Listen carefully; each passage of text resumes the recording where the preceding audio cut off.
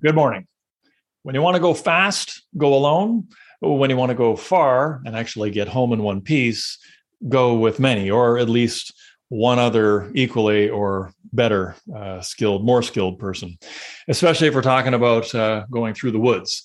So alone, that's where I went last time, right into the woods, into a section known locally, it's actually named on the map, Meadow of the Grizzly is what that section's referred to.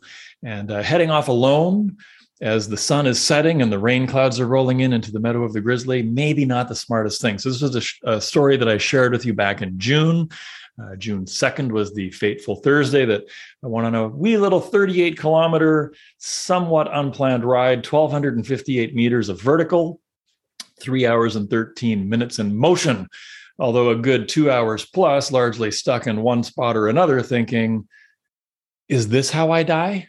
For real? Like, it got pretty dark, literally and metaphorically. It was perhaps one of the least prepared rides I'd ever gone on in my life, including failing to notify anyone that I was even going on a ride at all at 7 p.m. on a Thursday night, let alone sharing the plan as to, the trail plan, like where am I going to be riding in particular? Because the whole thing was impromptu and fluid. It was spontaneous.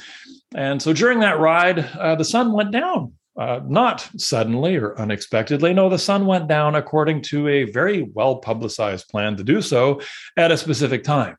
And the clouds, well, they rolled in, blocking the moonlight and unleashing a torrential downpour, also on schedule, showing up where they said they'd be, when they said they'd be there, the whole 9 yards. I was the one in the dark in all the ways, all of that accomplished through a series of increasingly bad choices. But not last night. Last night, or yesterday, around 4 p.m., I left home with a plan. But better than that, I left home with some crucial extras. 5 bars on the battery in the bike instead of 4, for instance. 1 bottle of water instead of 0. 1 rain poncho in the pack instead of 0. Tools, a spare chain, a spare tube, a chain breaking tool in case the chain actually need to be replaced, rather than 0, right? 1 headlight rather than 0. 1 Garmin GPS spot locator rather than 0. 1 extra hour before sunset, with a little less detouring in the prequel to the main ride. And most importantly of all, I left home with 1 adventure-seeking co-pilot rather than 0. So it was a focused effort, a team effort, and it was a winning effort. And the result was 34 kilometers, so 4 kilometers less riding, which was a good thing. Still 1,111 meters of vertical, so it was a great climb. And it was all done in 2 hours and 34 minutes of movement, about an hour of pit stopping here and there. So a big ride, a fun ride, a challenging ride, and a safe ride. So the moral of this story, why am I sharing this with you guys? Well, I mean, hey, we're all lucky to be alive at various points in our life because of the dumb things that we do, right?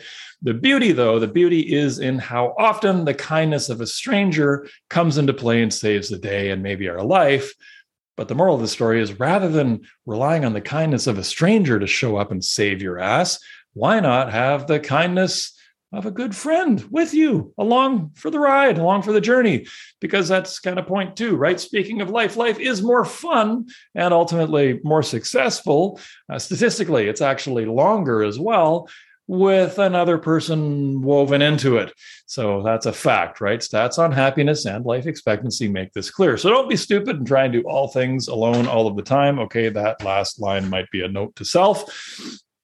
Yes, alone time can be healthy, but only if someone else knows that it's time for your alone time and what time and where that alone time will end. So, ultimately we are social animals. Yes, even me and even you. All right. This is supposed to be a mortgage